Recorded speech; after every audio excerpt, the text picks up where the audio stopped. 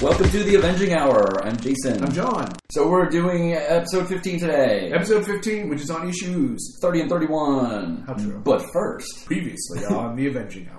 Giant Man, who used to be Ant-Man, is now Goliath, and he's stuck at a slightly inconvenient 10 feet tall. The team finally remembered to rescue the Wasp. We met the Collector, an intergalactic hoarder who looks like the before picture for a homeless makeover reality show. Black Widow teamed up with Power Man and Swordsman to get their Communism on, and Wasp lost a fight with a tree. And now, episode 15. To be fair... Well, she was fleeing the bird. She actually lost a fight with the tree. The tree and the sparrow was a team-up. Yeah. I have that issue of Marvel Team-Up. It's amazing. I think the next... Wait, no, that was last issue, yeah. I think Black Widow, Swordsman, and Power Man should get the sparrow and the tree to join their team. Probably be the most effective members of the team. So just stretching first I before we see that. We don't want to do anything too strenuous. Issue 30, anything you need to say before we launch into it? It's from July of 1966. Still Stan Lee and Don Heck. That's them. Issue number 30. Frenzy in a far-off land. Page 1. Scarlet Witch quits the team. That's a good start, right? Turns out she finally realized how little she's actually been helping. It might have something to do with her powers getting weaker. Or maybe this city was just running out of drapes. But Quicksilver feels it too. He thinks, or hopes, that maybe they're not really mutants. That it was just something in that gypsy water of Europe that made them special. So he decides he's leaving too. Cap doesn't seem all that bothered by it now that Wasp and Goliath are back. Oh, wait, he didn't actually mention Wasp. And speaking of Wasp, we find her outside Goliath's room, telling him through the door that he needs to eat. Like any overly concerned mother trying to deal with any regular hormone-addled teenager sitting in his room in a comically large lazy boy. When Hank doesn't respond to her desperate pleas, Wasp runs off crying. Goliath accidentally starts knocking stuff over like a puppy trapped in a dollhouse. While trying to clean up the ensuing mess, he finds a newspaper article that mentions his old college professor, Dr. Anton, who has been doing research on growth cells in South America, that fertile hotbed of medical research. Hank decides to snag some sort of flying exercise bike that Tony Stark abandoned on the roof and jet on down to the Amazon to have a look around. When Wasp shows concern that Goliath has gone missing, Cap and Hawkeye pretend they don't hear her and tell her to go make a sandwich or something. Meanwhile, Black Widow still has vague orders from her commie handlers to destroy the Avengers. And lucky for her, Power Man and Swordsman have decided to fight each other for the chance to talk to her about them. She may want to break that up before they have no energy left to fight the heroes. And they're gonna want to rest up as soon as possible, because the Avengers have launched Plan S, which I'm not so secretly hoping stands for split up and see who can get captured first. Hawkeye takes to the sky in the team's transistor-powered scout ship, where he'll have some time to think to himself about how big a jerk he's been lately. Cap drives around town in a big Buick that records everything he steers towards. Look out, innocent bystanders. And Wasp does what any lovelorn female in the 60s would do. Buzzes around dockside dives looking for a shot of whiskey in which she can drown her sorrows, or herself if she's at insect size. Instead of finding solace at the bottom of a bottle, Wasp instead finds a clue, and is soon flitting back to the others with the bad guy's whereabouts. For some reason, Hawkeye requests a chance to stop Black Widow and her crew on his own, and for some other reason, Captain America agrees that this is a solid plan. Meanwhile, after flying due south from Manhattan with no atlas or GPS on hand, Goliath somehow stumbles upon the exact cottage out in the middle of nowhere that Dr. Anton was working out of. Inside, Goliath finds no sign of Dr. Anton, only a pile of smashed up machinery. But once he steps back outside, Goliath is jumped by a group of men dressed up in mismatched pajamas and wearing small household appliances as headgear. He smacks the low-rent cult members around before forcing one of them to guide him into their forbidden land, which sounds way too adult for this podcast, to rescue Dr. Anton. Back in the US, Hawkeye does his best Captain America impression by crashing through the window of the warehouse where Black Widow's crew is hanging out. He takes Power Man out of the picture by exploding the floor beneath his feet. Black Widow zaps him with her widow's bite, but it's not strong enough to knock Hawkeye out, so he throws his bow at her like a real man would. And then he's left one-on-one versus the swordsman. But before we can see how that turns out, we're flung back to Dr. Anton's predicament. See, he stumbled upon this great power source that he wanted to use in his research, but it appears it already belongs to a group of decidedly non-South American-looking dudes in funny armor, and they're not too keen on strangers spying on them or their flame of life. The keeper of the flame, doing his best white guy Mola Ram impression, promises the flame that he'll keep all foreigners from discovering its secrets. Goliath pops his head in and is immediately being chased by the crazy cult members. When the group corners him, the lights go out, and Goliath is rescued by Prince Ray, the true ruler of the Forbidden Land, and apparently the only inhabitant with a black light activator. Because of this interference, the Keeper of the Flame announces that both Goliath and Prince Ray must be hunted down and killed. I know we all can't wait for that to happen, but first, back to Hawkeye. After a bit of back and forth, Hawkeye defeats Swordsman, but that battle gave Power Man enough time to recover, and he attacks Hawkeye from behind. Things look grim for our hero until he is saved by... Wait, Black Widow? Yep, it seems her brainwashing finally wore off. Or was that her re-brainwashing? I lost track. Either way, she stuns Power Man long enough for Hawkeye to collapse the entire building on top of the baddies. Back at Avengers headquarters, Wasp is watching the news, where a reporter is broadcasting live from the remote South American cottage where Dr. Anton used to be. It seems the poor doctor has gone missing, and the only clue to his whereabouts is a gussied-up floating jet ski parked on the front lawn. Wasp wants to go save Goliath, but Cap tells her to cool her jets. After all, despite acting like a grounded adolescent, Goliath is a real-life superhero. And our issue ends with Goliath following Prince Ray down a tunnel, while the Keeper of the Flame gathers a posse to track them down. The end, for now. Dun dun dun. Such a cliffhanger. It really is. Our roll call for this issue. Cap, Hawkeye, Wasp, Goliath, and the Maximoff twins for about a half a page. Good old Dr. Franz Anton shows up in a brief cameo. He's got one more appearance in him before he's never seen again in all of Marvel history. Our villains are Black Widow, Power Man, Swordsman, and communist jerkface General Hu Chen. We also get to meet, lucky us, Prince Ray, the Keeper of the Flame, and some assorted members of the Hidden People tribe. This is the first time we see them. We know nothing about them, and I'm hoping after next issue that they disappear forever. I'm pretty sure that you're going to be lucky enough to have that. At least from the Avengers comics. Yeah. I know they make a couple more appearances. Do they really? Yeah, they show up for a 2-issue run in Hulk in the 70s. Oi. Yeah. Hulk. They had so much trouble with Hulk bad guys. So, Frenzy in a Far-Off Land. Yeah. I don't really have much to say about this other than it was awful. I have a couple of comments. On the first page when we see Quicksilver and Scarlet Witch, Quicksilver says he's wearing one of Goliath's old cybernetic helmets, which looks nothing like anything Dr. Pym has ever worn in his life. But my bigger question is, does Hank Pym just leave his old stuff? Like, was that on the breakfast table next to the Wheaties box? He's like, don't need this helmet anymore. Is Quicksilver snooping through his things? I don't know. Tony Stark evidently leaves his stuff laying around, like exercise bikes on the roof, like someone threw a frisbee on top of the school and couldn't get it down. There's just random machinery laying around. We find out later that Hank Pym actually has a cottage, so I don't know if he's not staying in Avengers Mansion, or I don't know how Quicksilver would find any of his stuff laying around. Yeah, it doesn't make any sense to me why he's barely been back with the Avengers. So even if I think Quicksilver, quite honestly, I think he's snooping through the bar room. Well, besides the fact that him putting on the cybernetic has absolutely nothing to do with the plot. Completely pointless. And 4 panels later, Quicksilver has left the team. Yeah, I'm not really sure. Too, you point out that the twins leave because they're worried that their powers are failing them. I don't understand that now Wanda's worried that she's not contributing very much to the team. Now she gets worried about it? How did she figure that out? She's been on the team for 14 issues and now all of a sudden it's a problem? My assumption is that Quicksilver and the Scarlet Witch are gotten off the team because Stan Lee didn't want to write a team of 6 characters. He wanted 4. He had Goliath and the Wasp back, so he needed to get rid of somebody, and he figured Quicksilver and the Scarlet Witch were the most expendable. I'm assuming that's why he shuffles them off the team as quickly as he can. Yeah, because what was it, 2 issues that Wasp and Goliath were around before this? Yeah. Just the 2, or Wasp maybe for 3, sort of. Well, she was captured for most of it. So. Yeah, barely. Yeah, even when there were 6 members technically on the team, he couldn't really focus on them all. Yeah, so I'm guessing that's why they leave. Their leaving makes no sense. Obviously, Stan Lee didn't understand mutants at this point in time in the Marvel Universe. Even though he created them? At this point in time in the Marvel Universe, apparently their powers can fade. Yeah. Which isn't how mutants work. You would think, no. Certainly not how they work now. It's just a little odd. When Hank Pym is sitting brooding, as he does, he says, "Once I was among the most envied of men. Admired, respected." Yeah, Hank, you might be overestimating other people's opinions of you. I don't remember that. I'm not quite so sure that's what you should be saying. I think again that's Stan Lee trying to make this character interesting and important. Good luck, Stan.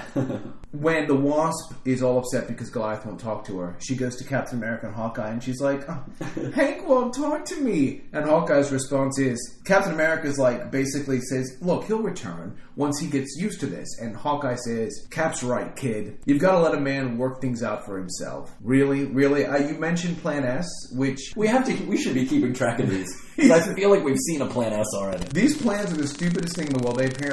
Plan S stands for separating, so I guess every plan they just letter after the first letter in the word that they're doing. I'm guessing they have a whole huge book of Plan F. They use that one a lot. Hawkeye does mention in here that he feels bad for the way he's been acting since he joined the team. Yep. Which again I think is nice character development because it shows that Hawkeye recognizes that he was kind of being a jerk and that he wants to change. And hopefully it showcases for those of us reading the title that horrible dynamic of Cap's quartet is truly gone for good. Does he actually say it to anybody? Well, the panel when he flies off in the ship, he's talking to himself. Obviously, he's the only one in the ship. But I don't remember when he comes back if he says anything about it. Yeah, I think he's just thinking it. What Hawkeye finds out when he gets no, it's not Hawkeye. I'm sorry. When the Wasp is in the bar, yeah, the Wasp does something. She finds out that someone saw the Black Widow down on Bleecker Street. Right. Bleecker Street. Maybe she was visiting Doctor Strange. That's where he lives. You also mentioned that Cap decides to let Hawkeye tackle the 3 bad guys alone because a man's pride is apparently more important than capturing 3 dangerous criminals. I don't remember Captain America being able to defeat any of them on his own. I have a hard time believing that Hawkeye didn't in the long run. But no, it seems like a horrible plan. Though when Hawkeye's going to fight the bad guys by himself, he says to no one in particular, only a real boss cat like Cap. You know, we've talked again and again in this podcast about how different Marvel and DC are. That their styles the way they write comics are completely different. And it's true at this point in time.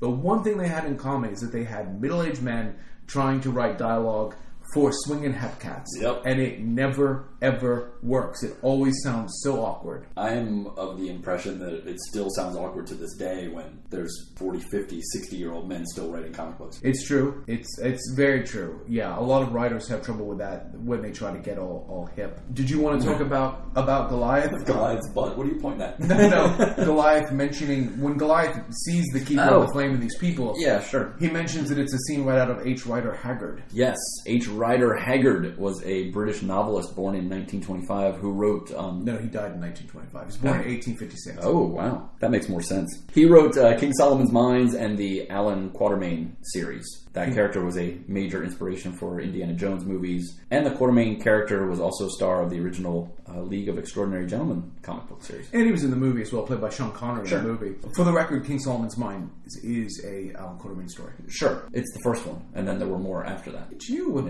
all kinds of H. Rider Haggard knowledge. Woo! I honestly know nothing or care nothing about him. The only reason I even know who he is because I read the League of Extraordinary Gentlemen comics. Well, I knew King Solomon's Mines, and I obviously familiar with Quatermain. I didn't know that H. Rider Haggard was the author of those. Actually, that's not completely true. They made 2 Alan Quatermain movies starring Richard Chamberlain back in the 80s. When, to jump back to Goliath, I spent a lot of time picking on Stan Lee. And, well, not really picking on him, but pretty much boldly saying that his writing style doesn't do much for me. But every once in a while, Stan Lee is fun. And when Goliath meets Prince Ray, Goliath says, okay, you're not wearing a mustache, and you've got wavy hair, so you must be a good guy. Love it. Thank you, Stan. That's great. I have to give him props since I so often don't give him props. So wait, so anyone with straight hair and a mustache is a bad guy? The mustache I certainly understand. I don't know about the wavy hair, but I think that's great. At the end of the story, the Wasp finds out that Goliath went to South America because it's on the news. Wow, that's quick. I guess, to be fair to Stan Lee, in the days before social media, if he needed his characters to find out what was going on, police reports and papers were about the only way they could do that. But come on. But so quick. I mean, now... Not even so quick. Like, why? Why is that one news channel in Manhattan broadcasting live from some location in the middle of nowhere of South America for some professor that no one's ever heard of before? And they don't even know that there's an Avengers connection. Because it's not like they're saying, look, it's an Avengers air card. They don't know what it is. They're just like, this is weird. So completely random. Now they would just be tweets saying Dr. Anton is missing and this odd device is here, hashtag first world, third world problem, or something like that. Or if it was it would be on a crawl and going across the bottom of the screen on E! Entertainment. But that's it. I have nothing else for this issue. I don't have anything either.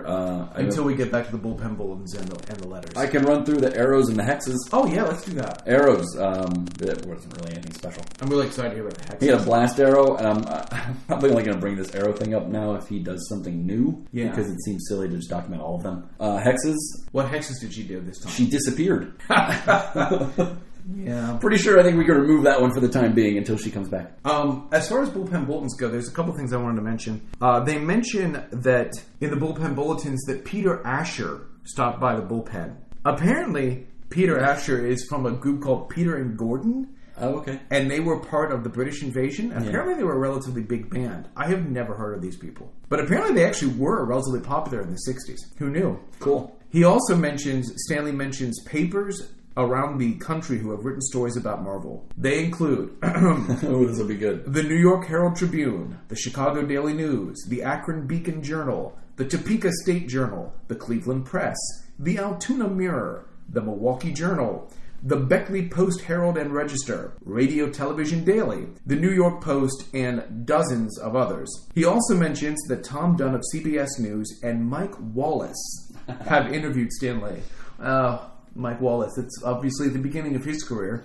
I know at least 3 or 4 of those newspapers are still in existence. I'm not sure about the rest of them. And someone writes the bullpen bulletins and asks why Jack Kirby only draws 2 magazines a month and helps on others. Surely they say he could draw at least 1 or 2 more. Slacker. I think that's so amusing because, again, today's comic artists draw 1 if they're lucky. Letters. We've got letters. I want to mention the letters page. We talked last episode about the salutation going from Dear Stan and Don to just Dear Stan. Yeah, they're back to and Dear now Stan and Don. They're back to Stan and Don. So apparently the contract negotiations are done. I actually stopped reading this column after the first 2 letters because they were gushing about how good issue 25 was with Dr. Doom and his stupid dome. So you can bring up whatever you want. I didn't read any of them. There's a letter in here. There's only one letter of interest. And that's someone who wants Black Bolt to join the Avengers and replace Cap.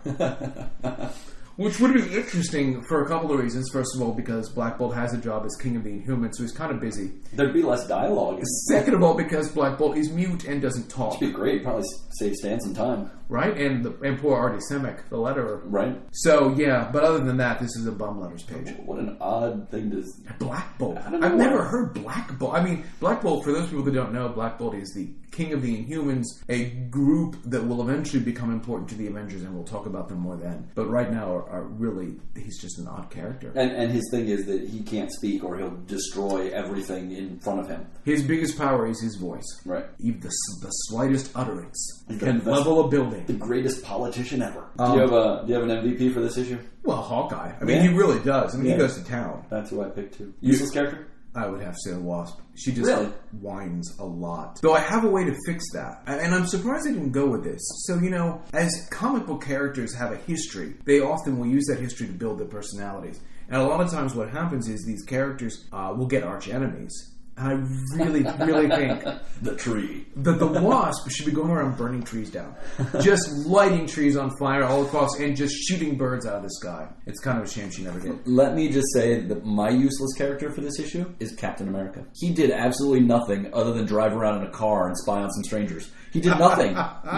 He's sitting in a chair for most of the rest of the issue. That's a very good point. These really have 2 villains here: the Black Widow and her flunkies, and the Keeper of the Flame. Who is the? Are either of them an Avengers level? Well, if I had to pick one, I would go with Black Widow and her people because the other one are just a bunch of guys. Yeah, no, neither one is an Avengers level. I wrote down no, but you gave it to me like I had to pick one or the other. Sorry. Final grade? A D. Really? I gave it a B-. And the only reason I went B- is because I like the Black Widow, and I'm glad that they didn't... I was concerned with the Black Widow that they were going to stretch out her, I'm in love with Hawkeye, but I've been brainwashed, blah, blah, blah. I thought they were going to stretch that out for 3 years. And I'm glad that it seems at the end of this issue to be over. And I'm glad because the Avengers aren't arguing like a bunch of grade schoolers. So that gets a B-. What's the minus for? The Keeper of the Flame? Yes. I actually would have been fine, because, even though it was stupid of Hawkeye to go fight the Black Widow's people by himself, the fight itself wasn't necessarily bad. No. And again, I like the resolution to that, but the whole South America Keeper of the Flame thing needs to go. Yeah. Well, it does. In issue 31, are we ready? Yeah.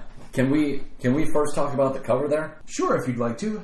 Well, the title of the issue is... You go ahead. Never Bug a Giant. Really? That's the title of the issue? Yeah, I don't really. And then the little subhead says, featuring the strange power of the Keeper. What power does he have? It's in my notes. We'll talk about that. Okie doke. So, Avengers number 33 from August of 1966. It is by Stan Lee and Don Heck. Did you say Avengers 33? Avengers number 31 from August of 1966. You jumped 2 weeks into the future. Here we go. Captain America and the Wasp know where Goliath is, and they're forming a posse. They rope in Hawkeye. Although there's some awkwardness amongst the three at first due to Hawkeye's commie-loving ways, the trio displays some surprising emotional maturity, bonds without bickering, and head out together arm in arm singing a happy song. It's a bold new day for the Avengers. Meanwhile, Wanda and Pietro are back in Europe, where local ordinances have forced Pietro to wear a costume from Fiddler on the Roof. They bemoan their inability to join the Avengers on whatever grand adventure the team is enjoying, and decide to mope some more, hoping their powers will return. Hey, these mutants lead the team, and all of a sudden everyone's getting along. Maybe Hawkeye wasn't the problem after all. Maybe muties are evil. Down in South America, Goliath is strolling along with Prince Ray, who had rescued the 10-foot Titan from the Keeper of the Flame last issue. They are soon found by some of the Keeper's men,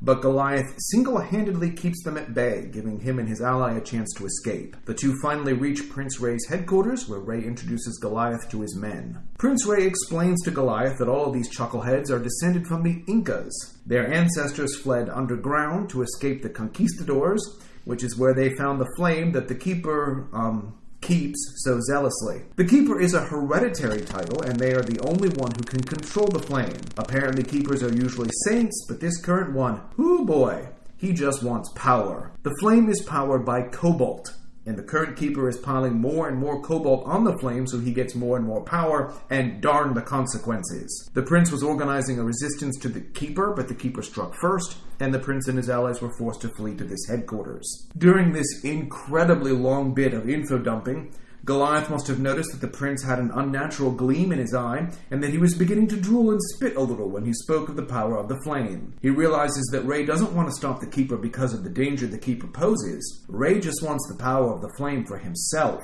Goliath refuses to help Ray and beats feet out of the headquarters, while Ray rallies his men to capture Pym. The Keeper is also sending out his men to capture Pym, making Goliath more popular than he's ever been in the past. The Keeper also sentences Dr. Anton to death, convinced that Anton also wants the power of the flame. By this time, our other three Avengers have landed and are trying to find a trace of Goliath on the ground. They encounter the local authorities, but the authorities can't help. The Avengers get back in their rocket plane to continue exploring, and they notice an odd cloud bank. They land in the middle of it and find a hidden mountain underneath it, with an entrance inside the mountain. Goliath is finding himself beset by all sides, but he's fighting like a demon, trying to find Dr. Anton and get the heck away from all these lunatics. Oh, he also thinks it would be a good idea to extinguish the flame. However, when he tries to do that, the Keeper ambushes him and manages to capture him. It's at this time that Camp and Hawkeye burst onto the scene, but they are also captured by the Keeper's men, leaving only the Wasp free, who's been watching and biding her time. The Keeper's in the process of executing the three Avengers when their complex is attacked by Prince Ray and his men,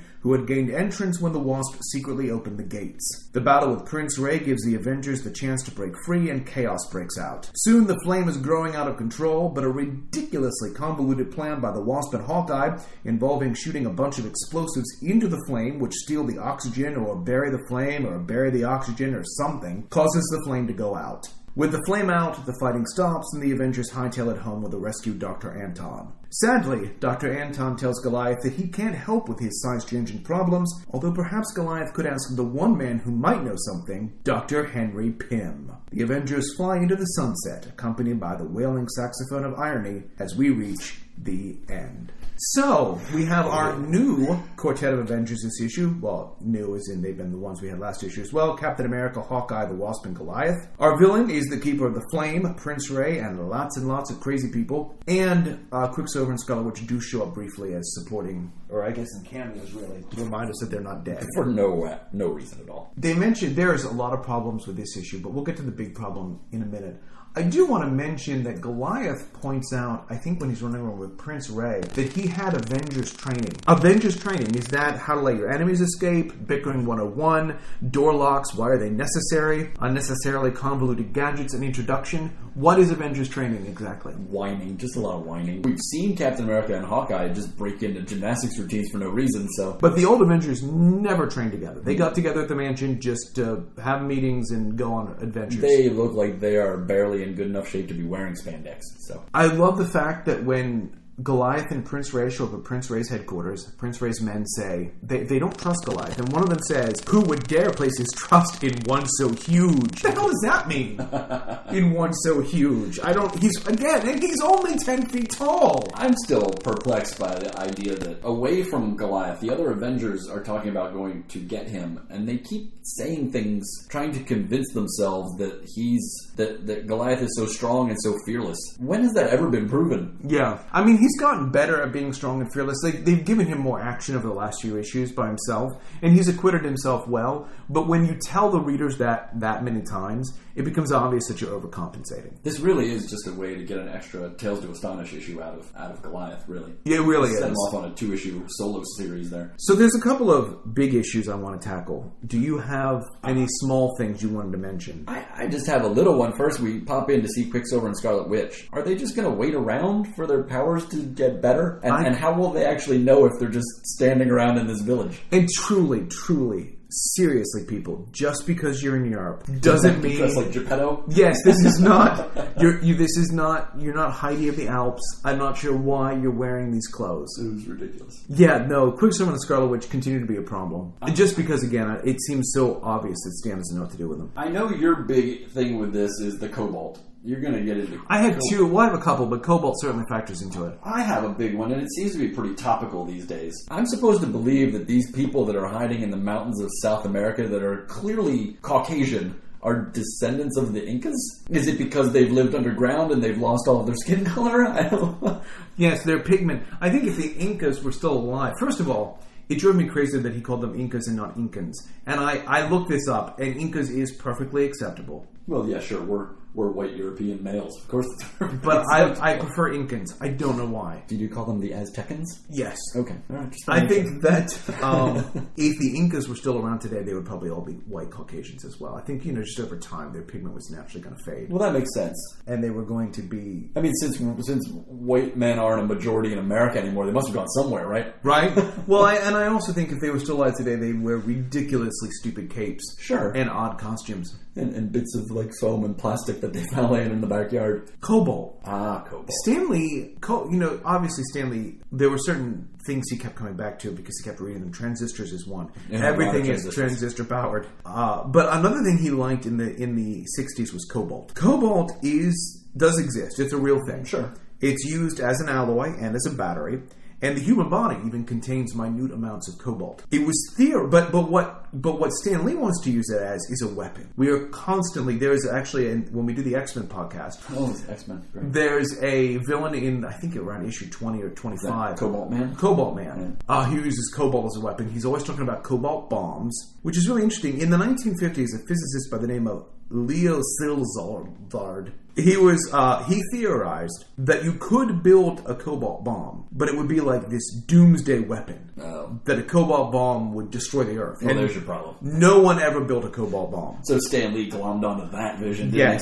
So Stan Lee heard cobalt, doomsday, What? and now he uses cobalt as a way to always point to doomsday scenarios. And so he uses cobalt to power the flame, which brings us to the biggest problem with this issue and this concept. And it's a problem that you mentioned just mere moments ago. The power? What power? What is the deal with... Oh my god, I was almost into Jerry Seinfeld. I know. What is the deal with this flame? When I was in high school and my friends and I would go out into the woods and build a campfire, hugely powerful. It's so funny you say that because my notes say, what is with this flame? It's a glorified campfire. Yeah, what do you get? Let's pile more cobalt on it so it burns more. Well, okay, what do you do with that? And keep in mind that Aren't you actually ruining the cobalt by burning it? Well, and supposedly they mentioned more than once that this flame has kept these people alive. Is it really cold down there and they need it for... Why? How is it keeping them alive? The flame makes no sense. And they keep talking about how much power the Keeper has, but it doesn't seem like he has any power. He's the guy that shovels coal in the train. Yep. I mean, all he's doing is tending this flame. I mean, they already have the typical advanced technology that most of these hidden races have for no reason. They have weird-looking guns and machinery. It is. We never see the Keeper doesn't seem to be able to control the flame. No. It's not like you get near it and it can form it into shapes and stuff. Right. And as you say, I don't see how him making it bigger actually. The whole thing, it is so ill-conceived. So ill-conceived. It brings me to my biggest problem with the issue, which is more of the humorous side of all this. So the Avengers put this flame out. Now what are all these people supposed to do? They had built this microeconomy, this whole community around this flame. I'm assuming they had schools and small businesses and some sort of viable infrastructure built in this cave system. We saw some machinery and like sliding hidden doors, and that is the problem. That is put the flame out. These people just leave. Like, where are they going to go? That is a huge problem with the end of this issue. Is that, as I mentioned in the recount, Prince Ray's men are fighting the Keeper's men, are fighting the Avengers, and there's this huge brouhaha. Everybody's fighting everybody. The Avengers put the flame out, and the fighting stops. Right. Everybody just stops. They have nothing to fight for anymore. Well, shouldn't they be pissed at the Avengers if they just put the flame out? What are they going to do about it, though? And the Avengers, shouldn't the Avengers do almost anything except just walk away and leave an ancient, unstable civilization to figure out what to do next? That was my last note. The Avengers basically destroyed an entire culture. I don't know. This is like Captain Kirk in the original Star Trek when he goes to a planet, destroys the god that everyone's been worshipping that is the center of their civilization, and then flies away. Well, to be fair, the Avengers didn't have sex with anybody, so it's not quite Captain Kirk level. It's true. But yeah, they have destroyed this civilization, and they merrily get in their rocket plane and head out at the end of the issue. I do want to say that the end of the issue seems to, somebody in the rocket ship, and we don't know who it is, says, there are still some things puzzling me, but then all life is a puzzle as well.